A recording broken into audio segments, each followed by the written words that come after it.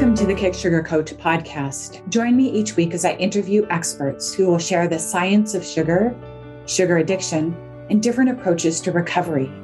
We hope to empower you with the information and inspiration, insights, and strategies you need to break up with sugar and fall in love with healthy whole foods so you can prevent and reverse chronic disease, lose weight, boost your mood and energy. Feel free to go to my website for details on my coaching programs and to access free resources, kicksugarcoach.com. Hello, everybody, and welcome to a very, very special interview. I'm super excited about it. We are going to be hearing the story and gifts of a woman by the name of Katie Beecher. She's a medical and emotional intuitive, a licensed professional counselor. She's been featured in numerous media outlets, including Poosh, Miranda Kears, Cora Organics, and Goop, who called her eerily or accurate. As part of her readings, she creates a detailed multi-page report and a soul painting, only based on two pieces of information, the name and the age of the individual. She's been working with people for over 30 years, helping them transform their lives and their health. In 1983, Katie was severely depressed 16-year-old, riddled with anxiety and suicidal thoughts. After 4 years of trying to fight her eating disorder, she was struggling with bulimia and carb and sugar addiction, probably sort of in there too, yes. Right. She decided she couldn't go on. Binging and purging 3 times a day, abusing laxatives and diuretics, and living in a dysfunctional family had taken its toll. Rather than taking her life, in the spring of that year, Katie describes a divine intervention. She came home from school one day and, without telling anyone, called her family pediatrician and asked for the name of a therapist. He referred her to Jean Sutherland, a Jungian psychologist who literally saved her life. She has since gone on to learn how to connect to her intuition, find self-love, embrace her psychic and medium abilities, which previously she had avoided and feared. She's been recovered for over 30 years and considers her eating disorder and all of that pain and struggle that she was in to be the pivot point, the greatest of gifts. It taught her to connect to her intuition, to find self-love and self-acceptance and the truth that we can heal from anything. She's the author of a book called Heal From Within, A Complete Guide to Healing in Mind, Body, and Spirit. Highly recommend that you track down a copy. It is both on Audible and you can get it hard copy if you're old school that way. So welcome, Katie. Thank you so much for having me. But an amazing journey. I mean, most of us struggle, and how many women don't struggle with food, really, in one way or another, but how many of us are just in the grips of exactly where you were at 16, so defeated and discouraged and demoralized, trying to sort out this food problem we have. And it ranges from binging to bulimia to compulsive, impulsive, restricting, the whole shebang. Sure. No peace. And not only did you heal that, but you actually went on to discover these extraordinary gifts. So amazing. So tell us about that pivot point when you were back at 16 and you were like faced with, I'm either going to check out here or I'm going to ask for help. Do you remember what that pivot point was like? I remember the day. Like, I don't remember what made me make that decision. I had tried so many times, to quit doing all that on my own and to heal on my own. As most people dealing with that do, you try everything and you think you can do it and you're ashamed. So you don't want to tell people. And, especially being 16 years old. But that's why I describe it as divine intervention, because I don't know if it was like around the time I got accepted to college and got a scholarship and realized like I did have some hope to get out and to move on with my life. But I was just like, I had never told anyone. So it was kind of bizarre, but I remember standing at the dial-up phone that I had in 1983, and calling and just being really terrified and embarrassed, but also being like, no, it's time, because the doctor was like, I'm sure you're fine. It's okay. You'll grow out of it or whatever. And I'm like, no, dude, like, this is not okay. I really need your help. And it took me 3 months to call her after I got the name, or 2 months or something like that. It took a little while. But I just was like, I can't do this on my own. There's nothing wrong with that. I need help, I need support. It was bigger than me, and was very fortunate to connect with the right kind of person for me. And for your listeners who don't know what Jungian psychology is like, it's very much about connecting to intuition, listening to yourself, finding the answers within yourself, looking at things like your shadow, which is where you push down all of your feelings and shame and things you don't like about yourself, and bringing those to light, and finding self-love and self-acceptance, realizing like you may have stuff that you don't like or isn't going well, but yeah, so does everybody else. And by talking about that, by bringing it all to light, it has such symbolic power. And it's also very accepting of like psychic abilities and astrology and all that kind of mythical stuff. So it was an environment where I felt safe talking about me talking to dead people and picking up evil energy and having really weird experiences, that I couldn't explain. And it was just so accepting that recovering was the hardest thing I've ever done in my life. And it wasn't the giving up the eating disorder behavior. It was allowing myself to love and accept myself. That was the hardest part, which is sad because we're all born with that and it should come automatically, and somewhere along the way we unlearn it. Wow, that is so profound. I know we fight so hard with the substances. In our case, a lot of the people that will probably listen to my podcast will find me because they're addicted to sugar and they're struggling with food. And, and we think that's so hard, just letting go. But the next step, the self-love, the self-acceptance, the healing, the deeper recovery work takes so much courage. It does. And I really look at eating disorders and sugar addiction like any other addiction. And it really starts from a place of feeling so sad or abandoned or just, grieving or whatever the stuff is. But it comes from such a sad, desperate place. And you don't think that you're strong enough to handle how you're feeling, or that people will accept you, or you're afraid of being different, or of having feelings and being vulnerable, or of using your voice. So all of that gets pushed down. And I don't know what it is about humans, and I don't know if other animals do this too, but our tendency is to find something to distract us. And like anything, it could be gambling, it could be whatever the thing, walking, whatever, gaming, whatever. But you find something, and it's great that it distracts you, but then it takes over. And then with sugar and carbs, you have the chemical component that all addiction has a chemical component, don't get me wrong. But I think, and you can please talk about this, that I think there's just that added chemical component of the addictive nature of that sugar and the endorphins that it creates and the dopamine and the whole thing, where it starts by easing the anxiety because it creates good neurochemicals, right? So it starts by easing that anxiety, and then you don't realize that you can get that in other ways. So you just like, okay, I'm going to go to this. And it soon takes over and kind of has a life of its own, Yes. And brings many of us to the knees, right? I don't know very many sugar addicts truly who haven't been suicidal, who haven't reached that dark, dark place. I just don't want to live. Like, it's too hard. Yeah. And I think too, I find anyway, that so much of healing from any kind of addiction is acceptance. So the first step is to be like, yeah, this is a mess. And I can't do this by myself. This is a real actual problem. I have to address it. And for me anyway, having lived my life 100% focused on food and what I ate and didn't eat, and how many calories I took in, and how many cups of water I drank. It's very crazy obsessive.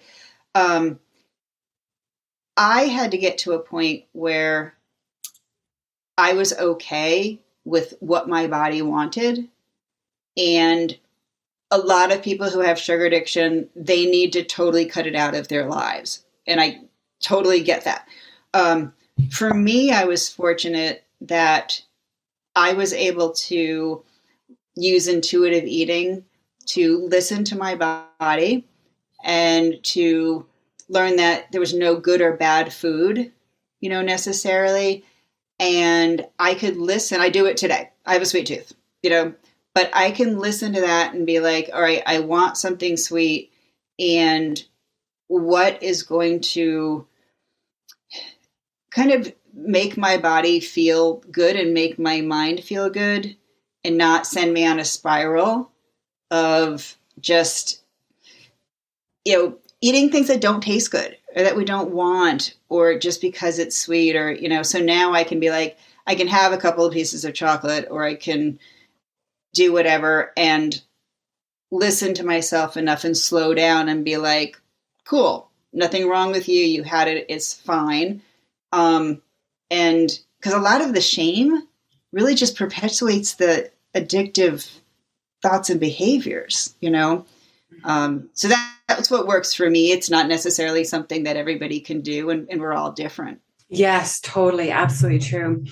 And maybe because you caught it so young at 16, you started to turn that around. I mean, I certainly, when you see in the addiction literature, it's almost as if there's a point where there is a point of no return.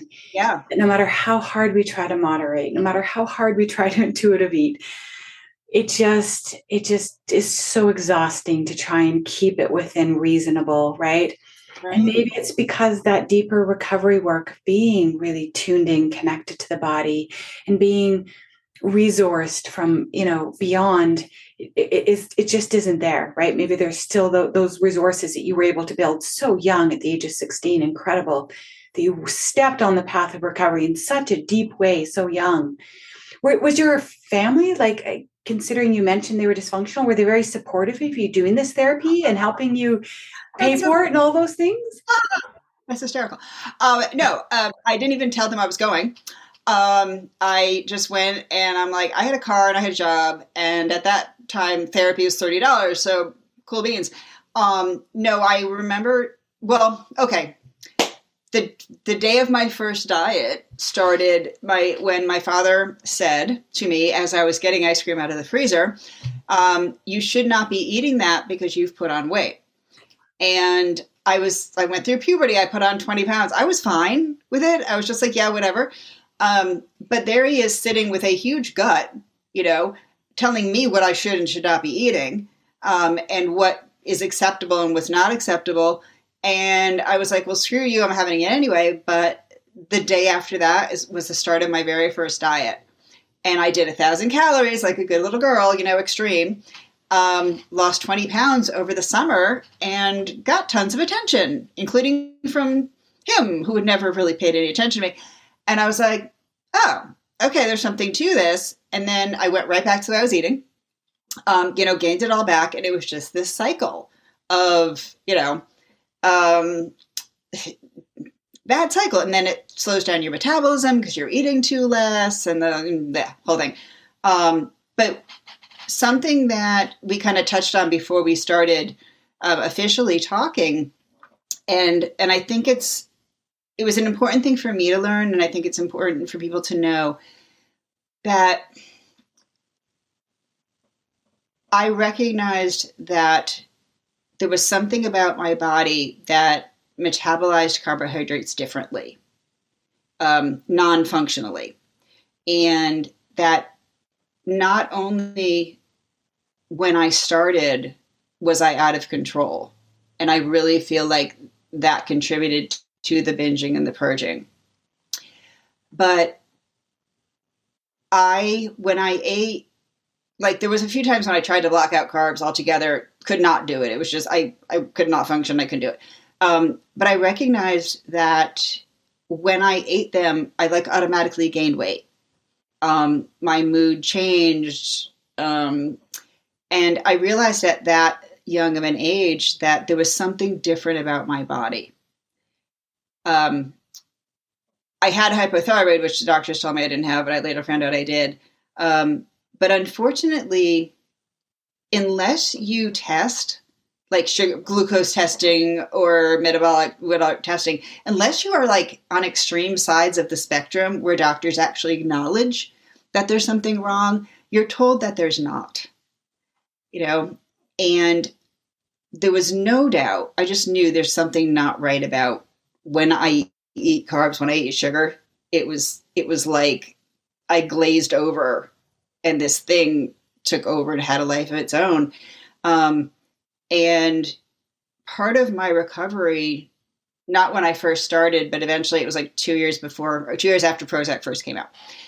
So I took that, and much to my surprise, not only did I immediately lose 20 pounds, but I could eat whatever I wanted, including carbs, and I didn't gain weight, and I didn't have those same, urges. So I was like, see, I told you there's something, and it does change your sugar metabolism. It does change, your blood sugar stuff and your insulin resistance and everything.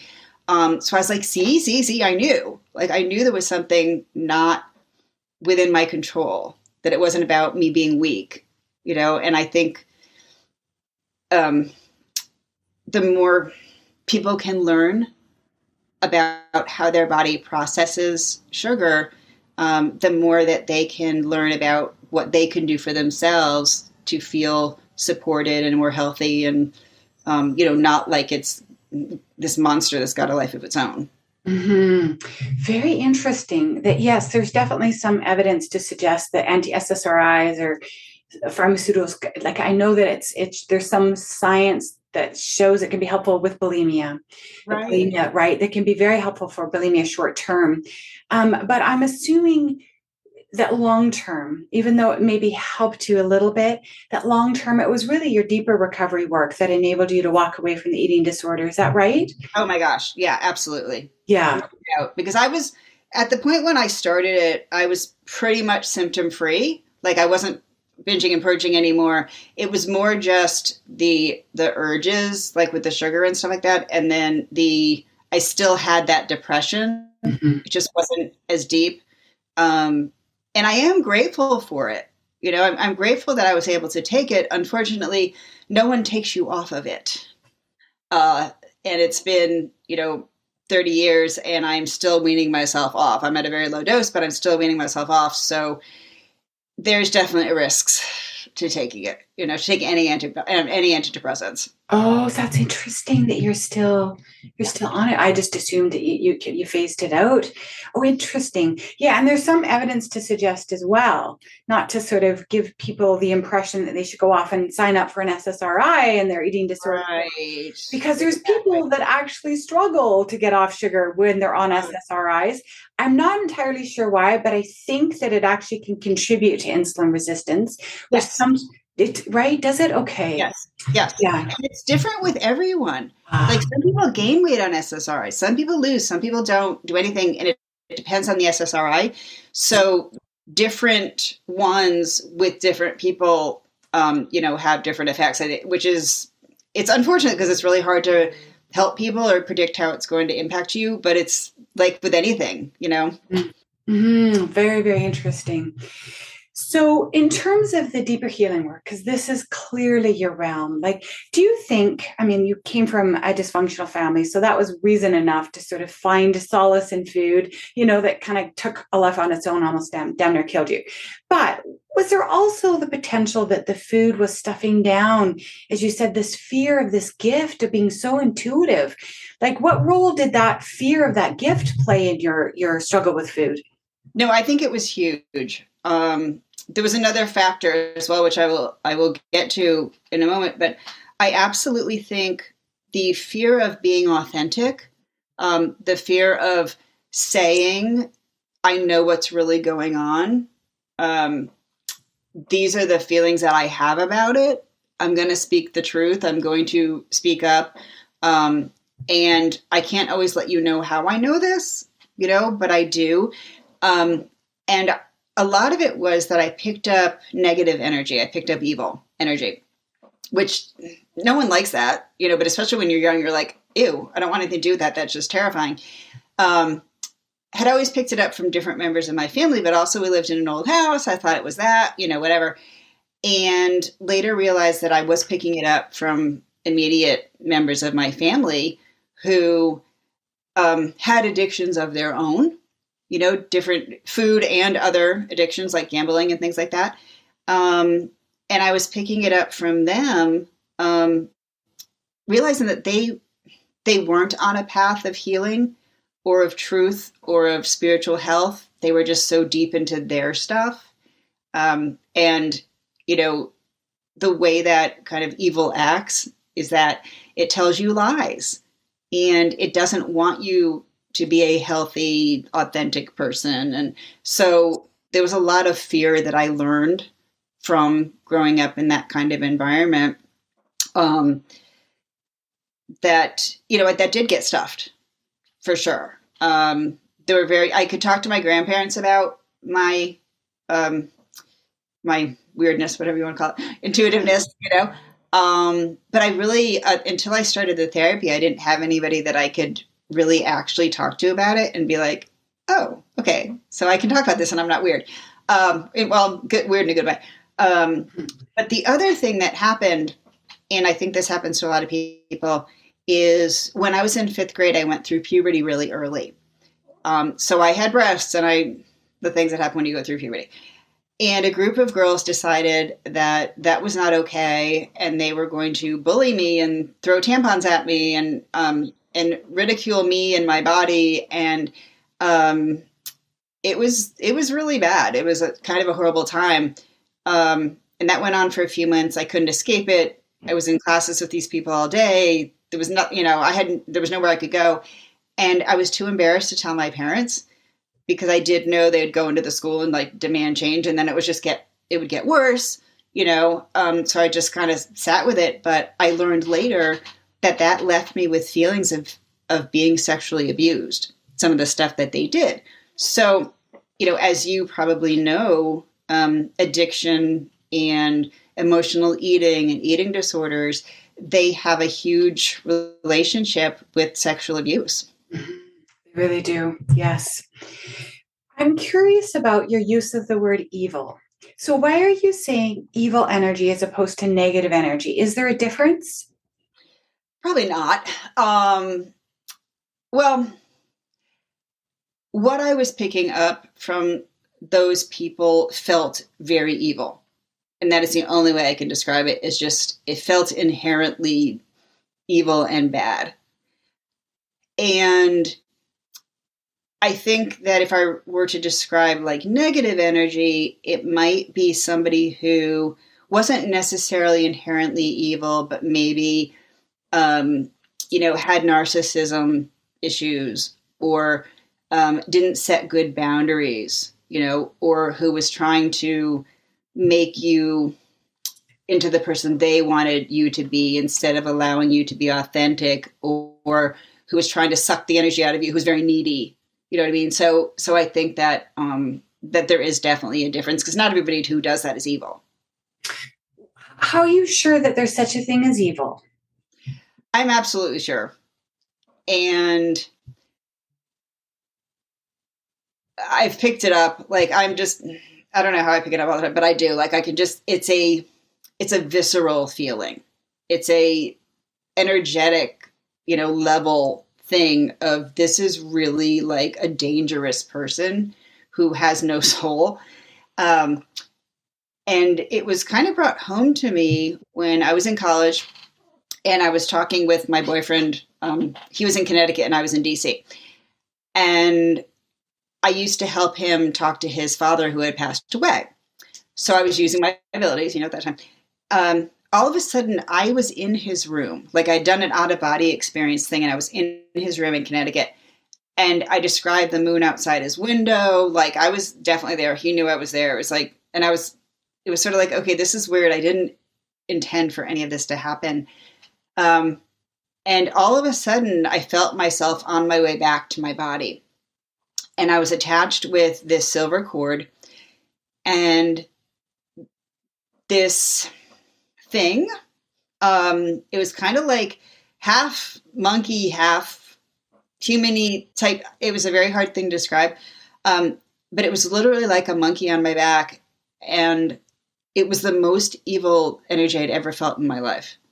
And that is the only way I could describe it, was that it was trying to make me different from the way I was, and trying to make it so I wasn't going to help people, and I wasn't going to be loving, and wasn't going to teach people how to love themselves and connect to God and connect to spirit. And it was basically like, nope, I'm getting on you and I'm not letting go.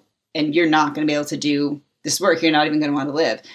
But I know that's how evil works. And I just kept saying the Lord's Prayer and shook it off, and got back, and thankfully had my therapist to talk to. And she didn't treat me like I was crazy.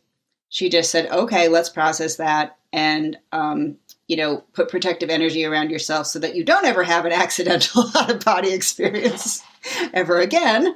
But let's deal with this and figure out what's going on and how you can protect yourself. And from then on, I realized that as long as we're connected with love and being, good, decent people, that nothing can penetrate that. We are in control. And even then, I was in control. I got it away. So it's a very important thing to remember that we do make choices when it comes to our energy and being around other people. Interesting. And I can imagine. So I don't know. I believe you believe there's evil. I just don't know what that is. Like how, I don't know that it makes sense to me. I believe negativity. I believe the lack of connection to love and the light can show up as negativity or darkness or despair or stuff like that. But I don't know that I have a personal experience of evil. So I'm glad. I'm very glad. I'm glad too. I don't want that monkey on my back. But I appreciate that that our eating disorders, I can imagine, brings us to such places of despair and low energy, and that it makes us vulnerable to those types of energies. I can imagine that. Yeah, I definitely believe that. And I think, my husband is a retired state police lieutenant. So he has dealt with serial killers. He's dealt with, and he fully believes that there is evil in some people, that it does exist. And I guess the way that it makes the most sense to me is just, I fully believe in love. Love is an absolute real thing, and it's a hugely powerful energy that is more powerful than any kind of negativity. So if that depth of love exists, it kind of makes sense from a yin yang perspective that the opposite of that would be evil or lack of love or intense fear, however you. So it's more of a, kind of like there are opposites of things, and if we can have intense love, so. Got it. Yeah. So it's like the absence of love is evil. Right. Right. It just is by nature. Like the opposite of light is dark. Right. So that just seems to me like a really fantastic, extra good reason for us to just get this sorted out, because I'm feeling in my own body like I don't want to be vulnerable to that. Like, I'm so glad I'm walking the path of making sure that I nourish my body with whole foods, that I'm walking the path of recovery from addiction, that I'm doing this deeper sort of work of connecting to my body and being moving in the direction of self-love. I won't say I'm there yet, but on the continuum, I am no longer in that really horrible, gripping self-hatred that I was in for years. And it's a process. It is. So tell us a bit about that process of where do women who might be listening to this, and maybe men too, might be listening to this going, oh, I'm in that dark end, that depleted, struggling with food, feeling discouraged, and I can't even imagine where I'd begin to start to love myself. But where would they start? Well, for me, I think that I just wrote an article about this for Core Organics. I think that for me, self-acceptance needs to come before self-love. And there's degrees to everything. There's little baby steps to things. It's all of a learning curve. As much as I have done this work, there's always work to do. I can be really hard on myself. I can, look in the mirror and be like, oh my God, there's something I don't like, instead of like, yeah, there's a lot of things that you do like, there's a lot of things that you're successful at, whatever. We all, icky human nature. But I think that acceptance without judgment of just, this is me. When I was bulimic, I was not thin, I was overweight because I wasn't sick enough to throw up as much as I needed to if I were to want to be super thin, if that makes any sense. So I was grateful for that. But I was like, I thought if I just lose the weight, I'll stop being bulimic. Not true.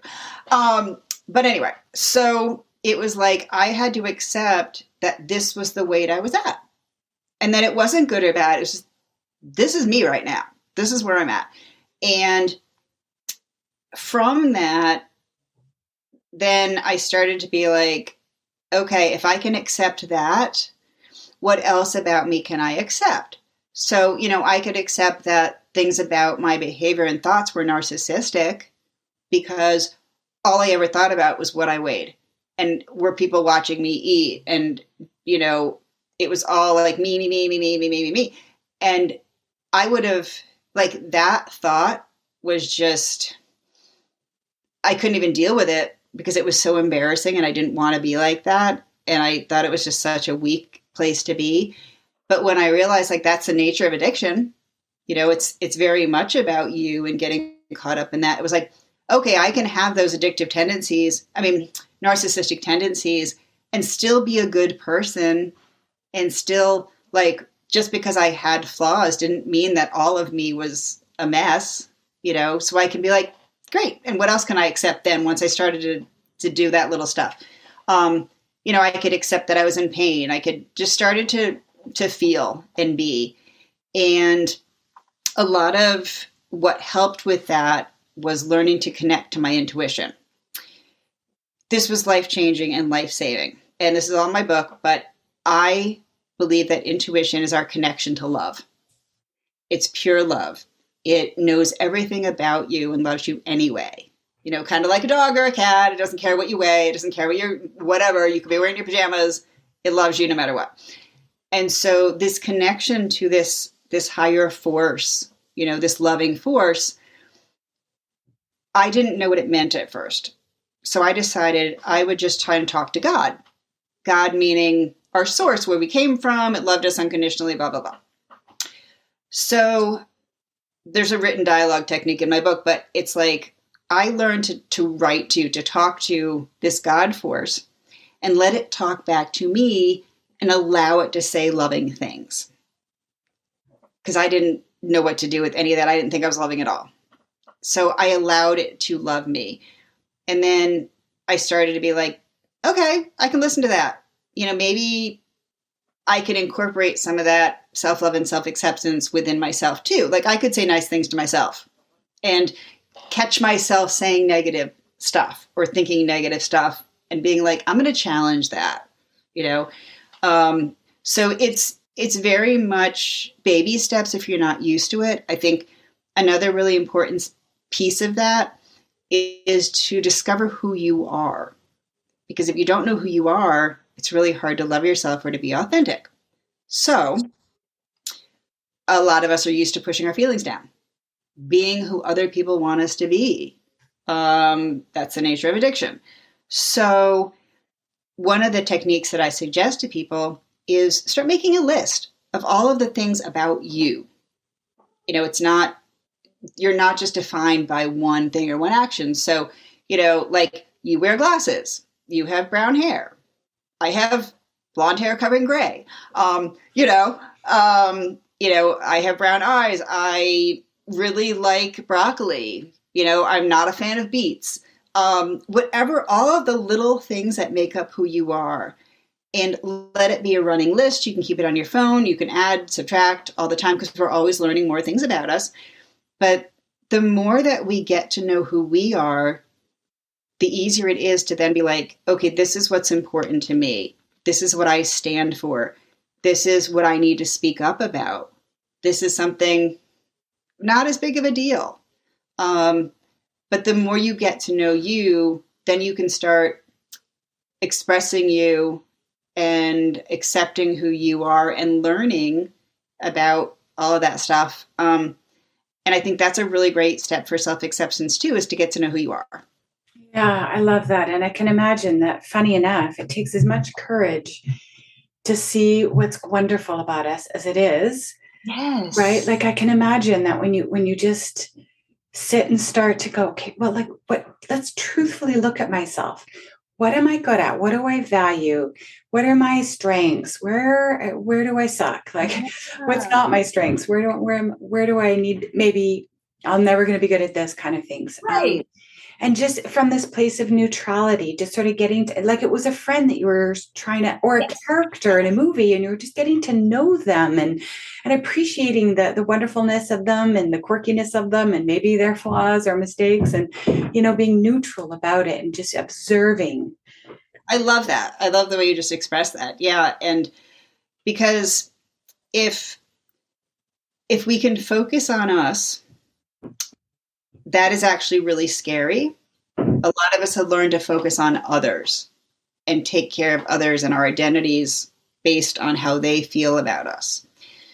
So if we start to focus on us, that can be very scary because we start to treat other people differently and maybe set boundaries, and maybe, there's going to be like a big part of my recovery was learning to open my damn mouth and speak up and say, this isn't okay. And I can't have relationships with you because you are unhealthy. So you do start to change, and that's scary. There was another point I was getting to with that. But yeah, I think the more that, I know what I was going to say. So admitting maybe that you're strong, admitting that you're smart, admitting that you're creative, that whatever, can be scary because then you don't have anything holding you back. If you're in a mode of chaos, if you're into self-deprecation, if you're in addiction mode, whatever, that's a very negative spiral. And we get addicted to that too. You just focus on the negative. But if you say, oh my God, I don't need that anymore, and I'm okay. It's okay to make mistakes. I'm capable. Then you start to be like, well, I want to start this new business. I don't really have anything in my way right now. Or I do have the strength to get out of this really dysfunctional relationship. Or like it makes you look at yourself differently. And taking those risks, I think, are extremely scary.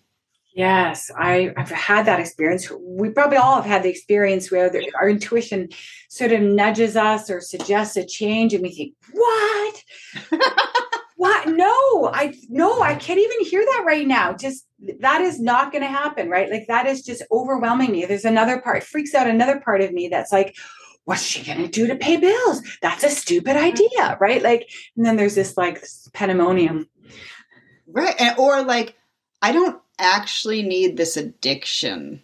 I can have feelings. I can function. I don't really need it. But this has been so much of my life patterns. So what do I do without it? What do I think about? What do I focus on? God, it's easier to feel bad sometimes. Right. There's this really cool exercise that I've been learning. I've been doing some somatic experiencing trauma recovery work. And one of the exercises that we had to do in this course I'm taking is that we had to spend 30 seconds, and only 30 seconds, but 30 seconds remembering, bringing up a memory where we felt real joy, like real joy, and just to feel it for 30 seconds and then just to get out of it, like just to leave it be, right? And the whole premise is that people who've come from trauma, who have backgrounds of addiction, usually very overlapping there, it's uncomfortable and overwhelming to the body to be in positive, joyful states like that, that it literally, the nerve, it almost swamps the nervous system. It's too much. That's, yeah. I agree with that. And I often think to myself, why do I tend to be hard on myself rather than let go and let spirit be in control and get out of that control mode? And why can it be easier sometimes to just be in that negative fear space because I've, grew up that way. But yeah, it's being in that, like, I'm going to let go. I think it's because you're letting go. Yes. And you're giving up control. Yes. Yes. I just felt that go through my whole body. Yes. That is exactly right. You are trusting that you live in a good universe, that the doors and the windows are wide open. You're trusting. That was good. Because when you're in joy, you're really vulnerable. Yes, that's what I was hearing in my head just now, is you are then vulnerable. Vulnerable, really vulnerable. You could get hurt. You could have something startle you. Something bad could happen and you're not protected. You're not guarded. Right. Wow. It's the fear of the vulnerability. It's not the joy itself. And if you think about what sugar does to the brain, I equate it to an out-of-body experience. It puts you in this almost trance-like state sometimes. Mm-hmm. You can't be present and you can't relax. And you don't have to feel anything, much less joy. So between the psychological effects and the chemical effects on your body of sugar, it's really powerful. And it is a way of falsely feeling in control, I think, sometimes. Fascinating. Totally. Yeah, fear triggers it, and then we can control the one thing, which is what we eat. Yeah, and then sometimes the binge is just like this, oh, Calgon, take me away. Yeah. Yeah. And then symbolically, if you think about what bulimia is, you're basically taking everything in, you totally let go of control, right? And you're just like, I have no power over any of this. So here it all comes, like, I'm not even going to feel, I'm just going to block out anything. And then you realize that felt really bad. And a lot of the things I took in felt really bad, and I can't live that way anymore. And so the purge is a literal, not only purge of food, but it's this purge of these feelings that you didn't even know you had. That is so cool. I love the symbolism. It's one of the things I really love about your book, and the message of, if you've got physical symptoms, it's the body doing its best to talk to us, right? So do you want to elaborate on that? I find that really interesting. I would love to. A lot of people come to me for all sorts of things, whether it's illness, whether it's, I want to learn more about my intuition or have a better relationship, or, it's not always like dramatic stuff. And so the reports I do, they're very long. And while I absolutely talk about the physical and emotional stuff going on, my guides also bring up things like the relationships that people are in, or the trauma, or the not being able to set boundaries, or that they're not connected with authenticity, or all of the things, if you will, not doing your career path thing. And I learned through my recovery too, that if you are not being true to yourself, if you're pushing down who you are and you're mistreating yourself, it is incredibly hard for your body to be in a healing state. And I fully believe that our purpose is to be our true selves. And that by being our true selves and listening to intuition, we're guided as to where to go in our lives and what we need to do and what makes us happy. So if we are not listening, if we're not being true to us, that's where illness and symptoms and accidents and things like that come in and literally stop you and get your attention. So if you're in an addicted state and your symptoms get worse, or you get into a car accident, or, whatever, our intuition is talking to us all the time. We can choose to listen or not. If we push it down, then our symptoms have to get louder and our life circumstances have to get louder, and we may lose a job or whatever. But if we are listening to our intuition, it doesn't have to be as loud to get our attention. And Grady said, I hate being tired, but being tired and saying, okay, you now need to rest, or you need to take a day off of my pole addiction, or, whatever the thing is, but you need to respond and take a rest there. And then if you don't, then you get sick, so it's like, okay, I will listen better next time, hopefully, so and the more severe the illness, I find with clients, and myself, the longer people have been trying to push down their intuition, have fought against being their true selves, have not, expressed their feelings, been there, whatever, all that kind of stuff, set boundaries. So the longer you go, the stronger the symptoms have to be and the sicker you have to get, which some people don't really want to hear that. They just want to know, what herb can I take? It's like, well, it doesn't always work that way. Right. That's very, very interesting. That totally makes sense to me. Right. So because the herb can help, the body, but it's not the whole picture, right? There's this piece of who are you, and are you being authentic? Are you following your path? Are you connected to intuition? Your intuitions. I love in the book how you say you think of intuition as the God within. Absolutely. Yeah, no, totally. And that's what has always made sense to me. And even if you think about whatever it is that you personally need to do to deal with the sugar addiction, just giving up that sugar or avoiding it is likely not going to solve the whole problem. It's a step, and it might help your head be clearer. But it's almost like another form of control where you have to kind of override your body's signals. Like, it doesn't matter if you want something sweet. You have to be like, I can't do that, so there might be a ton of other stuff going on, that you need to accept and deal with before you really feel like, okay, I'm okay with this now. Yeah. I think most of us say that in the addiction recovery space. And I do come from an abstinence-based recovery model. That just was the path that worked for me. For sure. Abstinence first. I needed to close the door. I needed to feel it. I needed it to be definitive. I needed it to be a breakup, not a timeout, not friends with benefits. No, absolutely.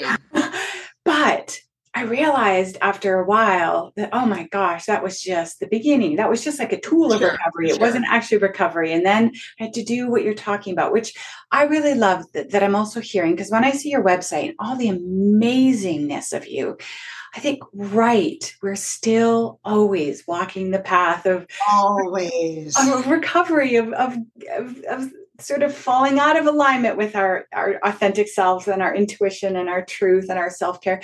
And having to nudge ourselves back on the path. And it sounds like that's still true for you. Oh my God, it's so true. And, as we get older, our bodies change. And the weight composition changes and our metabolism change, all this, stuff.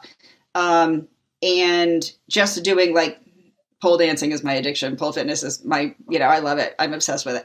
And so it's for so many, like, it's just improved my body image. It's done all sorts of cool things. But I don't weigh myself very much for a lot of reasons. But the weight started to creep up on the scale. And I was like, all right, how do I feel about this? Because I knew that the majority of it was muscle, and that I needed that muscle if I was going to then be able to succeed on the pole and do the things I needed to do and not get hurt. So I've really, I weigh like 10 pounds more than was my comfort number, if you will. Artificial number, totally artificial number, but I weigh 10 pounds more than that. And I'm like, you know what? I'm okay with that. And I never would have been in a bathing suit in front of people. And now I'm basically in a bikini in front of people if I want to stick to the pole. So it's adjusting to who you are and who you become. And I realized how much of the eating disorder was just these, and the body, the body dysmorphia is what I was going for. Body dysmorphia and all that. It's really these thoughts in your head. And just because you have body dysmorphia doesn't mean there's something wrong with your body. Like, and priorities change. But yeah, it's always a work in progress, and and catching myself and yeah. There's no like, oh, we get a pass at a certain point. Oh, I never have to keep growing or tuning in and aligning and adjusting and getting creative. yes, not being a control freak and letting go and knowing. I think it's very challenging knowing when to step back and trust spirit and be like, okay, things are working out the way they're working out, and I'm going to pull my agenda back a little here, and when to then step in and be like, okay, I have to take some action and do something. I think that's incredibly tricky under any circumstances. Yes, yes. I love your definition of life purpose. I know that I feel that I am living my life purpose, probably more or less. But my husband complains all the time. I don't know what my life purpose is. Like, well, how do people find these things? But I love that your definition is just to figure out who you authentically are, to accept, to be neutral, to be open and curious about who you are, and to accept that and then grow to love it, and then to be in alignment with it, that where you feel like you're not sort of suppressing parts of yourself. And what more of a purpose do we need? Yeah. And I think we don't have just one life purpose. We have tons of them. Like, I'm a mom, I'm a wife, I'm doing this work with people. I'm so many things. Like, there's just so many things in my life that have a purpose that I feel good about, that I feel aligned with. Yeah. So I feel like there's so many, and they grow and change as we get older. I didn't know that I had medical intuitive abilities until my mid 40s. Even though I was doing very intuitive work as a therapist, I didn't know I could do all this stuff. And now I really feel like this is my major calling here. Not that the work I was doing before wasn't important either. God. I think that as we grow and change, there's a lot of things that we do that are significant and important and feel good to us. Oh my gosh, that makes sense to me. Okay, let's wrap up this interview with it was brilliant and amazing. Thank you. Thank you. With the practical writing exercise. It's actually one of my favorites in your book, and is that good? Like, I thought maybe we can give them something that they can take and work with to start on this path of deeper healing recovery. So can you describe how it works? Absolutely. So the first thought is remembering that intuition is pure love. I think of it as a perfect bodyguard or a perfect parent, something that is always with us, loving us, protecting us, giving us guidance. So when you're connected with intuition, even if you're by yourself, you're not alone. You now have a team. You can be a separate entity and not care so much about what other people are thinking. So that's kind of the premise to it. And the technique is to physically write out a question or thoughts or your feelings and direct it to whatever you resonate with as being your intuition. Now, as I said, it could be God. It could be a loved one in spirit. It could be your dog. It could be, whatever you feel is protective and loving. So you write out your thing, and then just listen for whatever you hear, feel, see in response to what you wrote, and write that down, and then write back to it, and then write down what you get and write back. So you're having a written dialogue with your intuition. And it could be 5 minutes, it could be 20 minutes. It shouldn't be a formal exercise. Sometimes it's on a napkin, my car or whatever. But one of the things I will often ask is, like, do you have anything to tell me? So it can be super general. I might ask a question about, like, okay, should I promote this month, or is this a good podcast for me, or is zillions of things you can ask, right?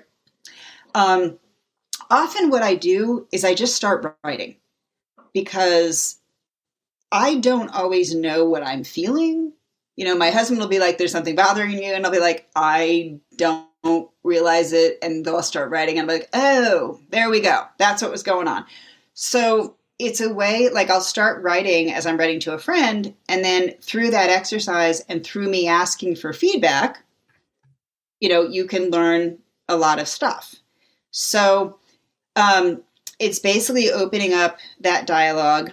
And then the reason it's so significant and so important is because when you write, you have to stop what you're doing. You have to sit down, or stand at least and stop what you're doing. So if you are in the throes of addiction mode or anxiety or depression or whatever, you're immediately thrown into the present. You're not thinking about the past. You're not thinking about the future. You're just thinking about this exercise that you're doing.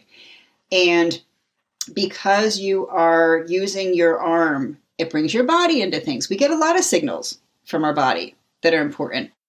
It really becomes this mindfulness meditation, if you will.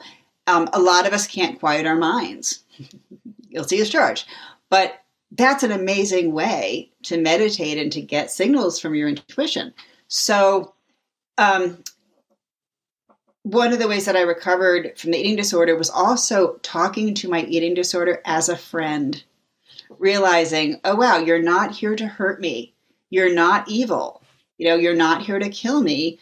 You are here to get my attention, help me be authentic, learn to use my gifts, help me to love myself, propel me into where I'm supposed to go. And I was like, okay, so why are you here? How can I help you heal? Sometimes I was mad at it, which is totally fine, but you're opening up a dialogue with your body and with your symptoms. And it's a great way to get information. And there's a lot of things that can interfere with connecting to intuition. And there's a big, long list in my book, but as well as more ways to connect to intuition. But, one of them is overthinking and just being like, is this really me? Is this just a voice in my head? Why don't I see fireworks or see angels when I'm communicating? Is this supposed to be some kind of metaphysical experience? What if I'm wrong? What if I listen and I'm wrong? I'm not really intuitive. I can't really do this. You may hear things that don't relate to what you wrote. That's okay. It's just your intuition telling you something else. But a lot of it, it's that fear of being wrong or the fear of listening and then feeling like you have to do what it says, like knowing I really am in a sucky relationship or I hate this job or whatever, and I really need to get out. But if I listen to my intuition tell me that, then I have to act on it tomorrow. And that's super overwhelming and it's not realistic. So to just kind of be open to what it tells you, let it sit there, realize you have choices. Maybe ask it, how can I start? What's a first step? Things like that. But it's kind of like we talked about being open to the positive, and being open to having power and having choices, which can be really scary. Incredible. So interesting. Yeah, that was just exactly where I was going to ask you is how do you know when you're dialoguing with maybe a body part that's hurting, and how do you know you're just making that crap up? Okay. Great question. So it doesn't matter. If it's good information, just allow it. Be like, I don't care if you're coming from my coffee mug over there. If it's good information and it's resonating with me, I'm going to go with it. I'm going to pay attention to it. I'm going to see where it takes me, because even if it's coming from you, we're smart.